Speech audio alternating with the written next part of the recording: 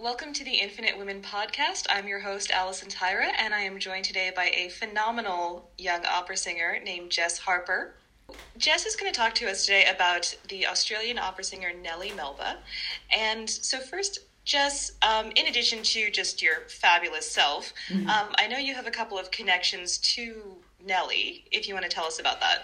Yes, I was really thrilled that you asked me to do this because Dame Nellie's kind of come into my life. She's circled back a few times, and it's really cool that I now get to sort of talk about her. I'm no expert at all, but I'm certainly a fan.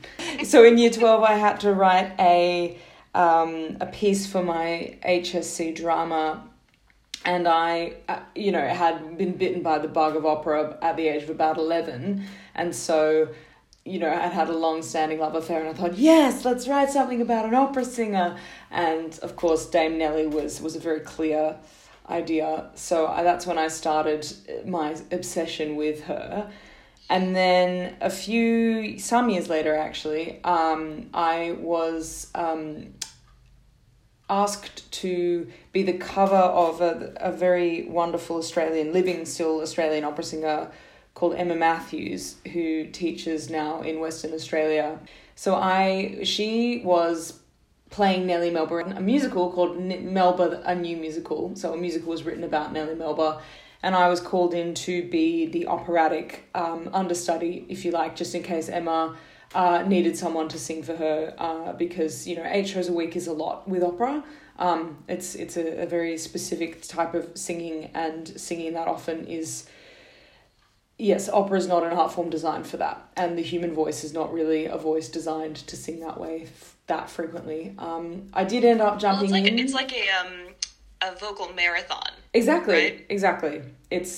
And the repertoire that Nellie sang is not easy either. She was a pretty phenomenal singer. So I did end up jumping on for 2 performances. My brief for that was to just learn the operatic arias, and I would be singing them backstage while Emma was walking.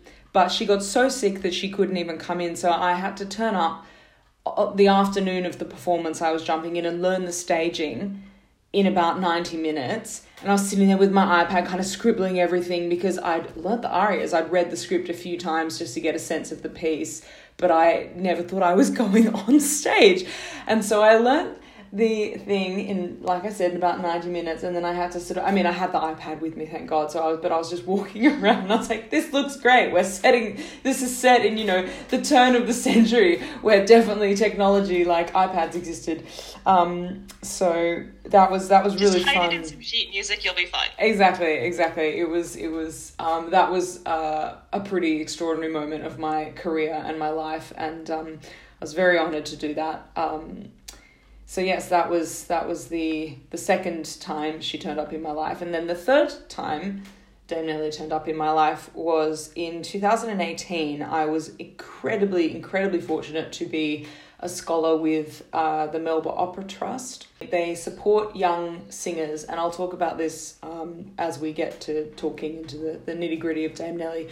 But she left a bequest, essentially. She left a large sum of money upon her death, and that has become now a scholarship with the Melba Opera Trust, and the Melba Opera Trust have lots of wonderful donors and things, and they support about 7 artists, so 6 singers typically, and a pianist, a repetiteur. So they support singers in essentially filling the gaps of what a particular singer needs to launch their career and have a good business acumen and things. So yes, Nellie left it, and her quote was, "So that another Melba may rise." So yes, she was a generous woman, and I actually had her specific scholarship. So that was a very cool thing, and something for which I'll always be grateful. So yes. Yeah, and we'll get into it a bit later, because I know she did a lot of singing and mentoring, and yes. I feel like she used the phrase "another Melba," perhaps more than was necessary. Yes, she was very proud of her achievements, I think, and she was not at all an archetypal woman. She was born in 1861 and she lived until 1931. So that was, a time when women were still very much under the thumb of the patriarchy. That's not to say that we're not still, of course, but back then as well, it was very much you stay at home with the children and you be a housewife, as it were, and you host parties and things. But Nellie was not keen on doing any of that at all. Well, since you mentioned, being under the thumb of a man, should we talk about her marriage and the start of her career? Totally, yes. So she was born in Richmond in Melbourne. Her father, David Mitchell, had emigrated to Australia from Scotland to sort of find a better life, which he did. He built a lot of very famous buildings in Melbourne. He was quite a celebrated craftsman for that. So he and his wife Isabella moved to Melbourne, and Nellie was born in Richmond. And she was always encouraged in her musical education by her father, but he very much was of the opinion that, oh no, you don't make a career in music. That's ridiculous. You go and do something sensible, like get married as a woman. Except for the get married part, I feel like there is still a bit of that for today's opera singers. Absolutely. You can't make a career out of it, especially opera, and still I'm sad to say, very much in Australia. I'm very lucky. I've always had a lot of support from my parents and my family, and now I live in Germany, where at large the attitudes, shall we say, to music is completely different. And they, in Germany you can get a job at an opera house that has insurance and dental care and childcare, and they consider it as just another job, as if you were working in an office, which is sort of extraordinary for an Australian, because of course Australians don't have that good a relationship with classical music, which is a shame, because Dame Nellie's on our $100 note. She says she put Australia on the map at the end of the 19th century, and she did. She was the first Kardashian, she was the first. I just think if she had Twitter, she was better than the Kardashians. She had actual talent. Exactly. But I was thinking before how different it would be if Dame Nellie had social media, because I think she would be the most savage, hysterical person on Twitter. I really do. I don't think she'd be much for Instagram, but she'd be amazing on Twitter. But anyway, I digress. I would love to see her doing TikTok sea shanties. Oh, she would blow everyone out of the water. She would just be extraordinary. Yes, she'd do it all properly, and she'd tell you the origins of all of the sea shanties, and then she'd sing probably old Scottish songs and things. No, she was amazing. She was always pioneered for excellence and wouldn't accept anything else. So that's something to aspire to.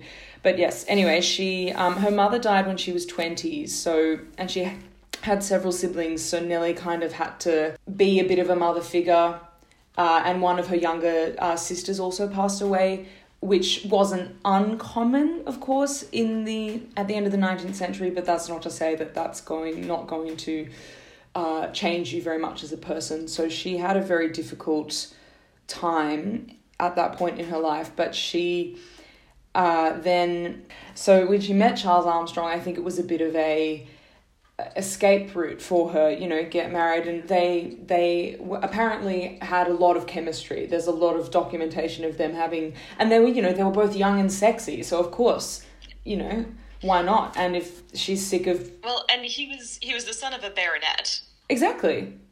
So it was possibly moving up in the world. They weren't very wealthy, but they were, the fact that she had singing lessons and music lessons and things indicates that there was money in the family, and that David, her father, was earning enough to support that lifestyle.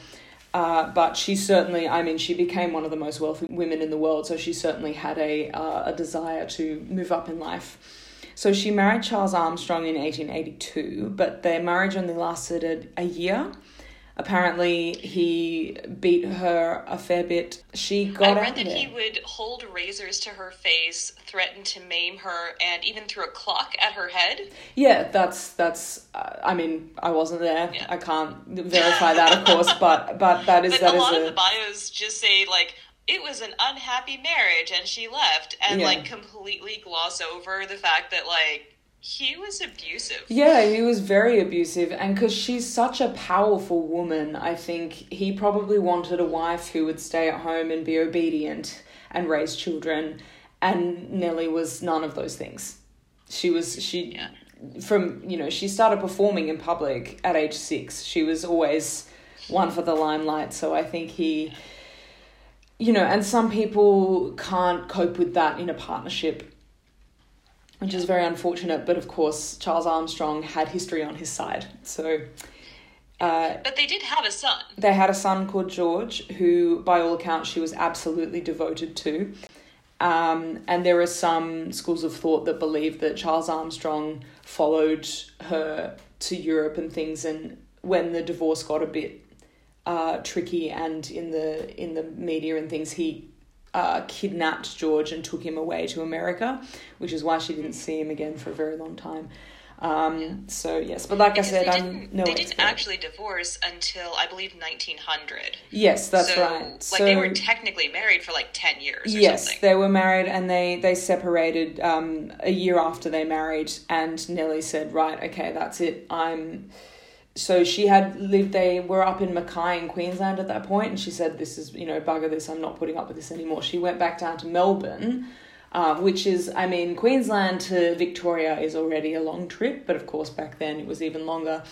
And she was doing some work in the sort of budding pro-amateur opera scene in Melbourne, and she just thought, this is not, I want more, essentially. So she took George, got on a ship, and took herself to London, and she went and sang for people like Arthur Sullivan, and didn't really get anywhere. So she went and did lots of auditions, and she knew she had raw talent and a lot of aptitude, and she worked very hard. And she'd been having lots of singing lessons already in Australia. But it wasn't until she sort of saw the writing on the wall and thought, okay, I need to get further lessons. So she went to Paris, and she sang for a woman called Mathilde Marchesi, who is a very, very famous singing teacher, was one of the best at the time. We still use her study books in the modern world for her methods for what we call bel canto in the opera world, which is the type of singing we all aspire to do because it's the healthiest form of singing and it's the most beautiful as well. So Nellie went and sang for Mathilde Marchesi, and Marchesi famously said, "Oh, une étoile! I found a star finally," because Marchesi could see this incredible. She could hear the voice and she could see whatever it was that made Nellie a charisma machine. And so Nellie studied very, very, very diligently with Marchesi for 2 years, and Marchesi kind of not just gave her singing lessons, but gave her lessons in deportment and told her how to dress and sort of taught her to be that kind of diva personality, which certainly in Paris, which was at that time, it was the fin de siècle, they call it, which means the end of the century. And it was this time where just everyone was making art and music. Think Debussy, think Ravel, it was just this explosion of art in the 30 years or so before World War I broke out. So it would have been a really extraordinary time to live in Paris at that time. And so Nellie was getting all of this amazing advice and energy and things. And she studied for 2 years, and then she went and auditioned, and the Paris Opera offered her a contract of 1,000 francs a year, which was a pretty decent salary. And then Brussels offered her a better contract of 3,000 francs a month, which is an enormous salary. But the problem was she had signed the contract with Paris, and it was going to last for 10 years. Oh, and God. The director of the opera tried to take legal action with her because she obviously wanted to be released from that contract and take the far better option in Brussels.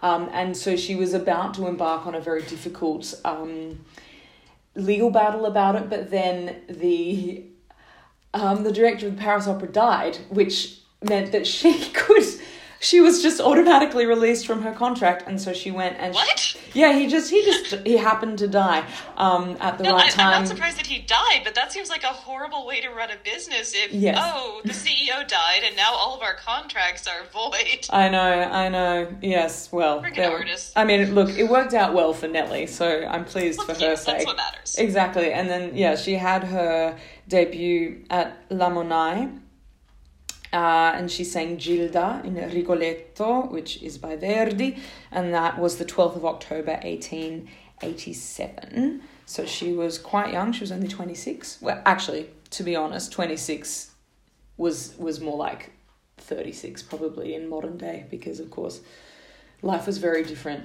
150 years ago. But she... And just something to keep in mind, I assume that her son was with her this whole time, so she's carting around a, 3-year-old. Yeah, exactly. As she's doing all these things. Yes, but I think she saw it as a great way to... I mean, we still do this in Australia. We sort of see Europe as the kind of pinnacle of amazing educational excellence and things, but George was learning French as well as English, and he grew up bilingual because Nellie she could see that it was also a very, very good education for him. And yes, but that's exactly right. She did have the responsibility of her son as well as her own career. And since you mentioned how Australians view Europeans, sort of the reverse of that, I feel like, Nellie loved Australia. She was very much an Australian and an advocate for Australia. And she was, as far as I know, the first Australian to achieve that international recognition as a classical musician. Yes. At a time when most of Europe was just like, oh, yes, that's the land. The colony.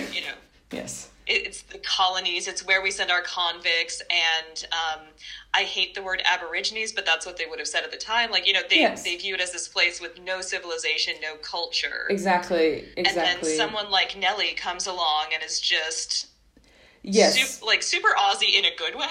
Yes, exactly. So she was very famous for... She took her art form and her work extremely seriously. She always strove for excellence. By modern standards, her diction leaves a lot to be desired, but the way she sang was so beautiful. I mean, we only have recordings from records, made in 1907. So we will never know, unfortunately, what it was like to really hear her. But she never took herself too seriously. She had Australians are known internationally, I think, for being very easy in different company, be that, upper class, lower class, middle class, whatever.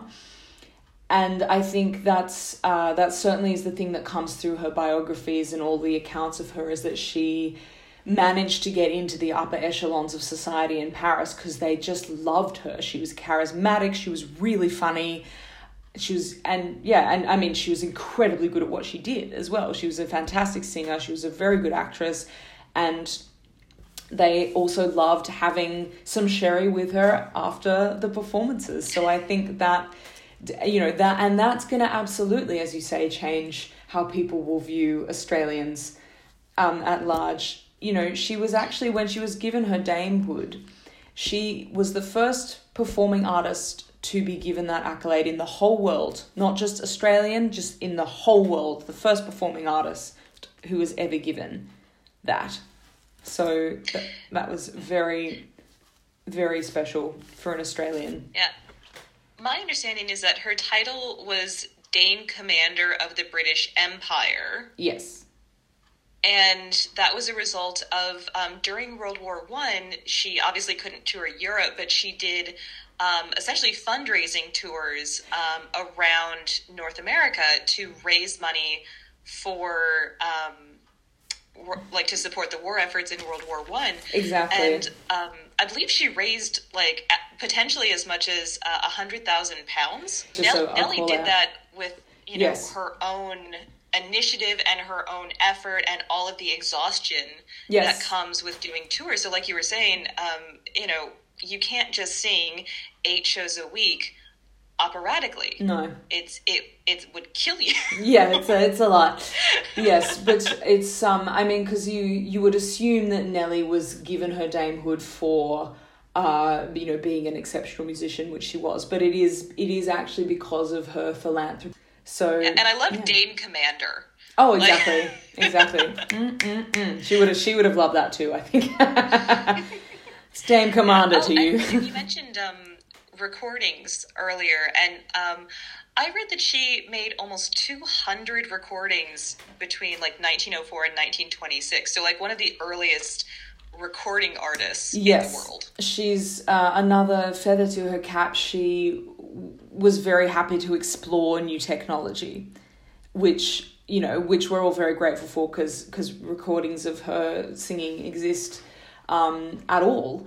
And she was always that we say, muck-in. She had that muck-in kind of ideology, I think, and was very happy to record things. But I remember reading in one of her, I think it was her ghost biography, her ghostwriter wrote this, so I don't know how true it is, but she did say, it was so irritating. We did a take of Caro Nome, which I really enjoyed, but then someone knocked over a chair and we couldn't use it, and I was furious.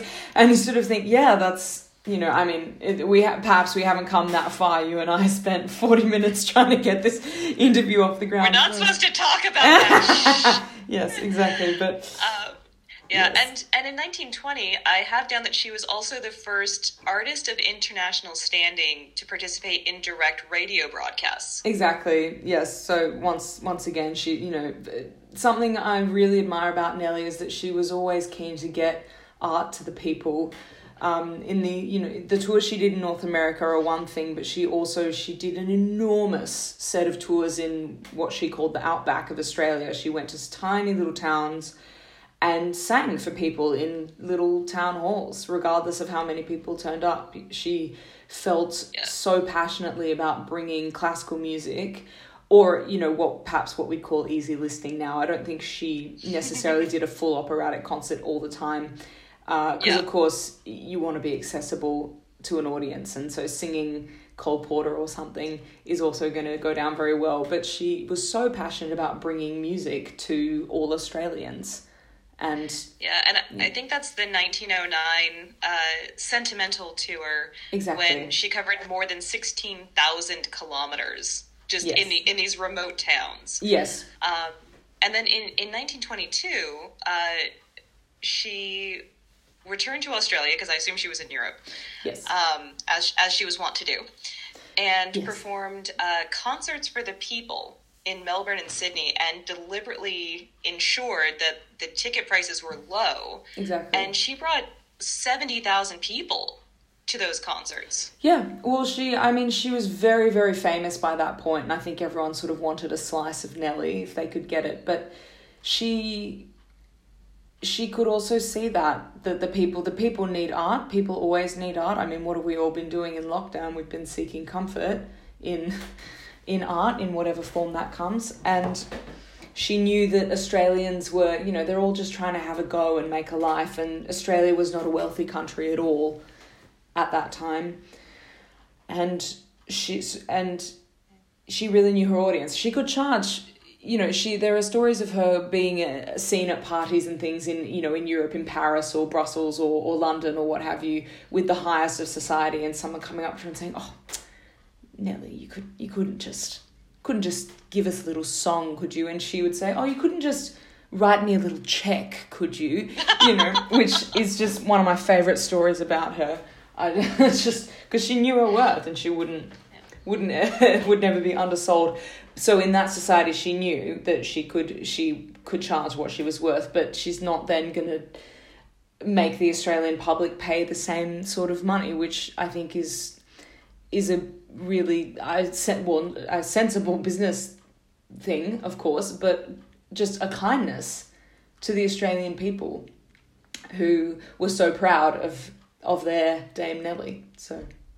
Yes. Yeah, I saw a quote from her: "If you wish to understand me at all, you must understand first and foremost that I am an Australian." Yes.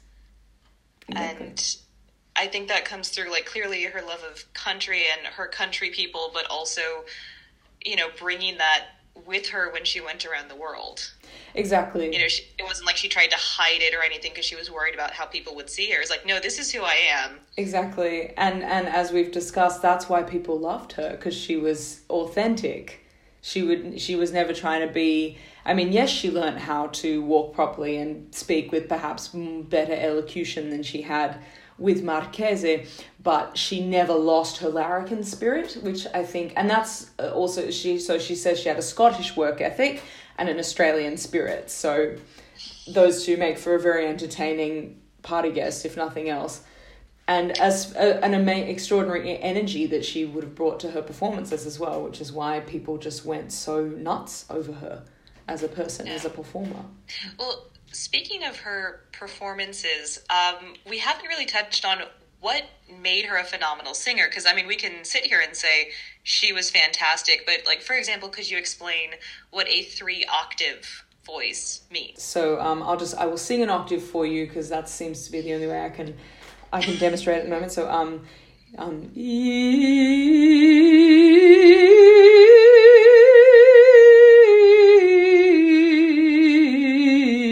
so the two notes at the beginning and the end of that are which is the same, essentially the same note, but an octave apart. So it's the same. It sounds harmonically the same in your ear, but she had a 3-octave range, which is a large range. Incidentally, actually, I have a 3-octave range too. But it's... Now you're just bragging. Yes, I am. You can edit that out if you wish. No, I love it. Brag about yourself. Do what Nellie would do. Yes, do an Nellie Melba, exactly. Know your worth. In opera, you need a minimum, I would say, of sort of 2.5 octaves. Especially as a soprano, you need to have sort of flashy high notes, because that is what thrills people most of the time. And because she had a 3-octave range, that meant she could traverse a lot of different repertoires. So at that time, a lot of singers would only sing a few different things at once. But she was typically... at the Met, for example, sometimes an average fortnight for her would be singing Mimi in La Bohème, followed by Marguerite in Faust, then perhaps Juliette in Romeo and Juliet, and then maybe La Traviata and a Lucia. And that's 5-6 roles in 1 week, just because the opera doesn't want to put on the same opera every night, so people, keep coming back. Yes, so she worked very, very hard, in a sense, in that she was always jumping from different roles, which is not really how the opera world works anymore. But because she had this 3-octave range, it meant she could sing. So Lucia, I suppose, is a really good indication of an enormous range. And actually, this is going to get quite musically technical, so I hope I don't ruin anyone's life by talking like this. But there is a cadenza at the end of the very famous mad scene in Lucia di Lammermoor. And Dame Nellie actually wrote that. It's a very famous one with flute and voice. So she added that in. Donizetti did not write that. She thought, actually, I think I'm going to make this my own. That is the most famous scene. Like, that's probably I would argue, the best soprano scene in opera. Yeah, it is the most famous. And, So just to give some clarity for the folks who don't know opera, the Lucia mad scene is basically this young woman has been separated from the man she loves and forced to marry this other guy who I don't think is actually that bad. It's just she doesn't want to be married to him. Yes. And so on the wedding night, they go up to the bedroom and you hear, for example, a piercing scream or something because all the party guests are still downstairs.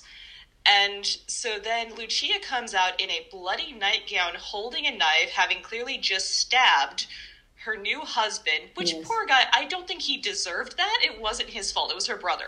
But that's not the point. So she's like in this trance daze sort of situation where she's singing to her love, who she thinks is dead because her brother's a dick. Mm-hmm.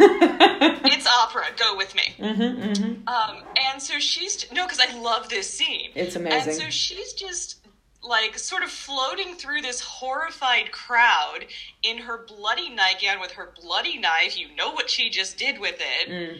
And she's just sort of gently singing to the man she loves, about how they'll be together, I think. Yes. And it is theatrically, I would argue, the best scene in opera. It's incredibly compelling.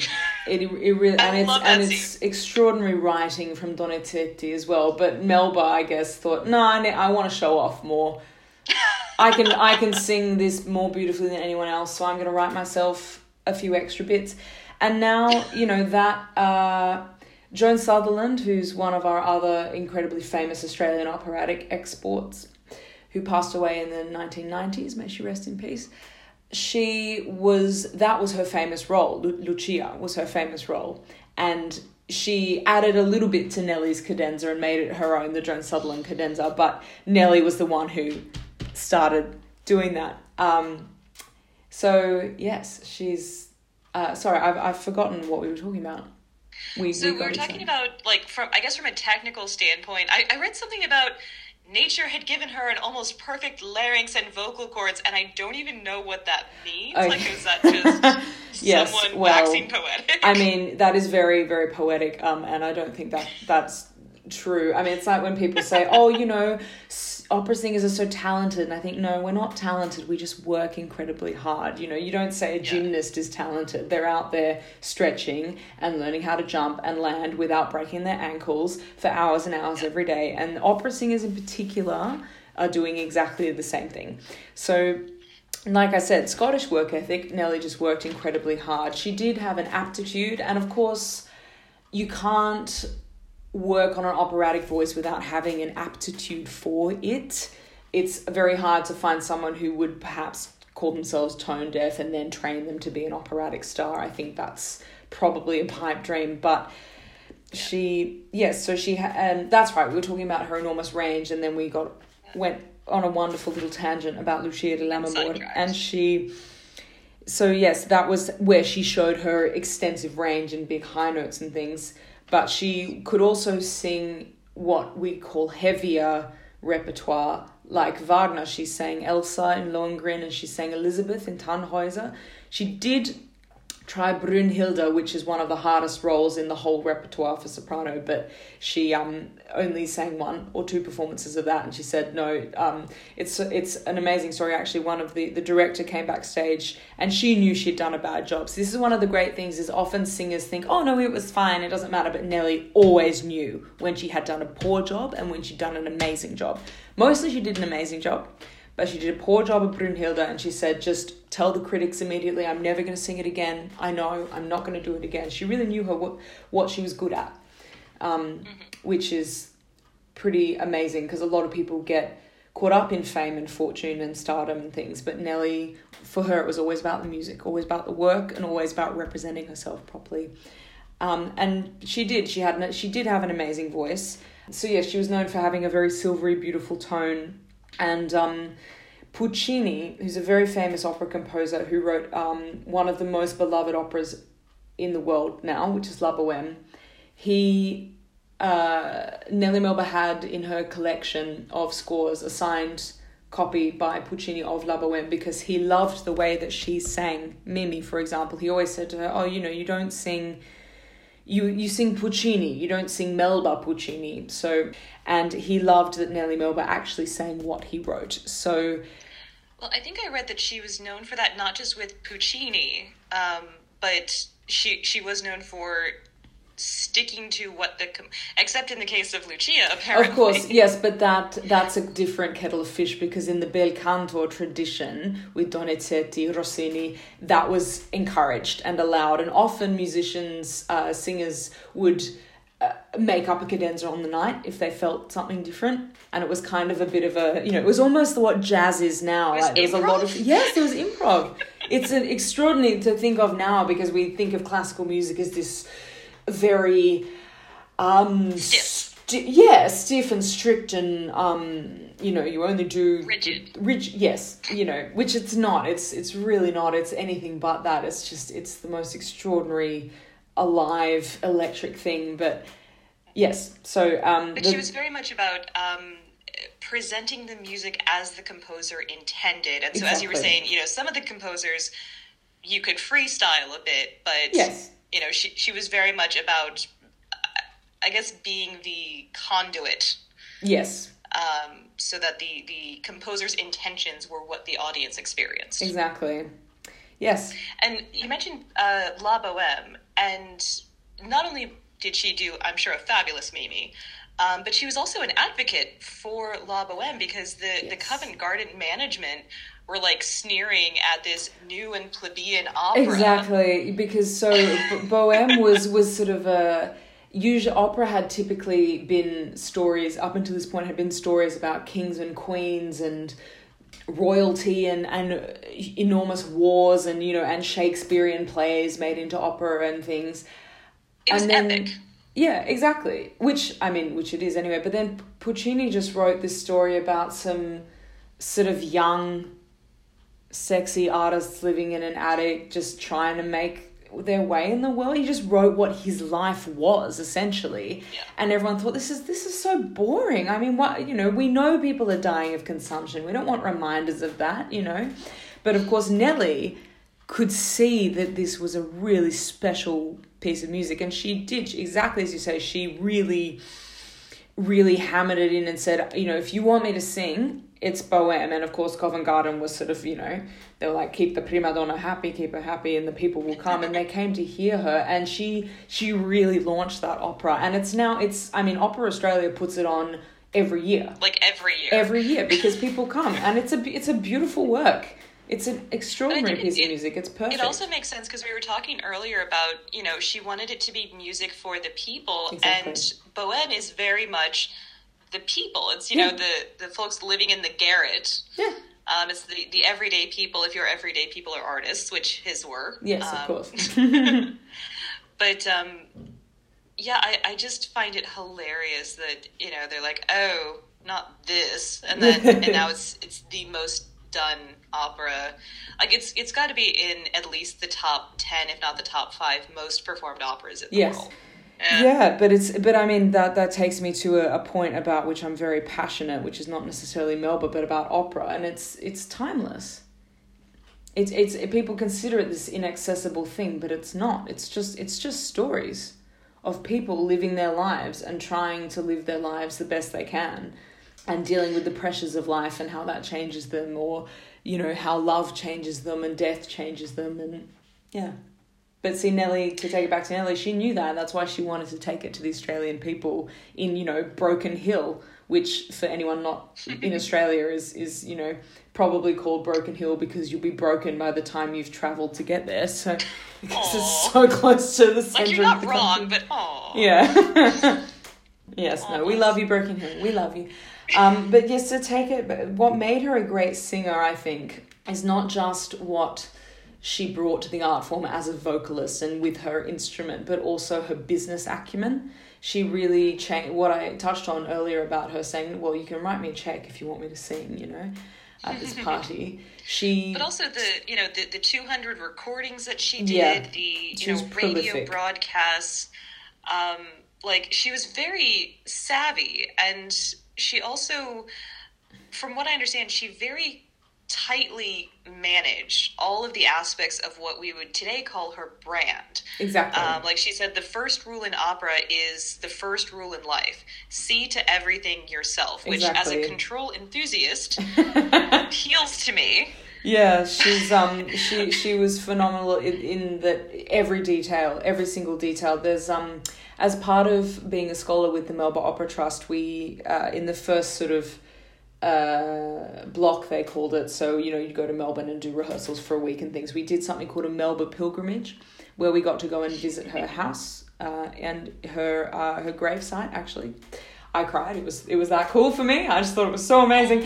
But we actually got to see some of her clothes and some of her luggage and things, and everything. She had luggage from Louis Vuitton, and all of her clothes were designed by French designers. And that's what she wore on stage as well. I mean, she didn't wear her clothes on stage, but her costumes were designed by French designers. Silk lining, real fur, properly made, beautiful works of art, essentially, bodices and everything. And that was her seeing to things herself as well. She demanded this level. But that, of course, to use branding, that's how she was branding herself as well, as the diva, the couture and all of those, you know, that wealth and beauty. Well, there was another quote where she said, "If I'd been a housemaid, I'd have been the best in Australia. I couldn't help it. It's got to be perfection for me." Exactly. Yes, that I had not read that quote, and I think that sounds like her to a T, because she was very particular. I think she, in one of the early on in her career, she actually just packed up some of the dresses that had been made for her singing Marguerite, I believe, in Charleston. She said, no, these are mine now. They were made for me. You know, and so I think because she could tell a beautifully made garment when she came across one, and actually her house. And she knew that she could get away with taking it. Exactly, because she was La Melba. But her house is it's full of beautiful trinkets and artwork, and she definitely was. You could see that she was fastidious for style and aesthetic and things. You know, none of that stuff escaped her notice. And similarly in her singing, she was scathing of other sopranos who sang the same repertoire as her, because in her mind, no one could sing it as well as she could. I mean, if you sang different repertoire, she would support you, she'd love you, you know, she'd help you out. But if you were the same sort, and I remember reading in one of her biographies, she wrote about another soprano who was singing, I think it was Juliet in Romeo and Juliet, and she said, oh, you know, and then she missed that note in this cadenza, but the conductor hit it really well by flicking the upbeat slightly earlier than he would have. And you sort of think, okay, Nellie, and you never had an off night, did you? You were always perfect? You know? She would have been Twitter feuding. Oh, yeah. Yes, like I said, she would have been savage. Savage. But like you said, as long as you weren't, I believe, a lyric soprano, there are sopranos who have just a different color to their voice. Yes. So they wouldn't be lyric sopranos. They would be a different kind of soprano. And so as long as you weren't a lyric soprano, Nellie was pretty supportive. She was extremely supportive. She brought up a lot, especially of emerging Australian talent when she was alive and in her death. You know, I'm a direct recipient of her bequest, actually, so thank you, Dame Nellie. May you rest in peace. See, now that she's dead, the lyric sopranos can be also exactly, yes, as a lyric soprano myself, it's born in the right century, thank goodness for that. But she was incredibly supportive. So in the tours that she was doing in Australia and the concert tours she was doing, she always brought up not just other singers, but she worked with a violinist for a long time and a flautist as well, and she just really encouraged Australian musicians and sort of helped to push them over to Europe so they could get their European education, which incidentally So she started this great migration that we're seeing now where young Australian, because it's not just you, I know a lot of young Australian opera singers who go to particularly Germany, but also elsewhere in Europe to sort of get their careers going. Exactly. Germany's the place to be at the moment. And of course, in Nellie's time, Paris was where you went because that was like the buzzing core of everything. And, you know, she was right. You do, and you still do. There's a great, you can get a very good education in Australia, but you must go overseas to learn languages. You know, I have dear friends here who, growing up as a German, for example, but they can go to Italy for a summer for 3 months very easily, very cheaply, and just learn to speak Italian at the age of 14 because it's just across the Alps, you know. But you can't really do that in Australia unless you're extremely wealthy and extremely lucky. And so, yes, we still as Australians need to make that pilgrimage. And of course, in Nellie's time, you sat on a ship for 6 weeks or something, whereas, you know, the 24-hour flight time is very hard, of course, but it's nothing like that. But yeah, you really did. You were away for a long time, and you have to, yes, you learned all of those things. And because it's an art form that was born in Italy, it was born in Europe. That's just part of the education still. But she definitely started a trend, and that's what then meant so many more Australian really, really top tier musicians could emerge because they were able to access that education from that path that she, you know, carved herself essentially. So I think that's everything I wanted to cover, unless there was anything else you wanted to tell us about the Dame Commander. The Dame Commander, an amazing woman. Well, actually, okay, so one of my favourite things about her, the Larrikin Spirit, so on her gravestone, she has a quote from Bohème, which is Addio senza rancor, which is what Mimi sings in her second aria, which comes in Act 3, when she and Rodolfo are kind of breaking up because they've realised she's dying and he's too poor to kind of look after her. But Addio senza rancor means goodbye without any bitterness. And I always just thought that was her last word, being like, it's okay, guys, like, no hard feelings. To those of you who thought I'd never make it, and I did, so whatever. Haha, haha. So I always figure she's one of the original deeply sassy women, because that's essentially a Twitter, just a beautiful little Twitter moment, isn't it? Addio senza rancor.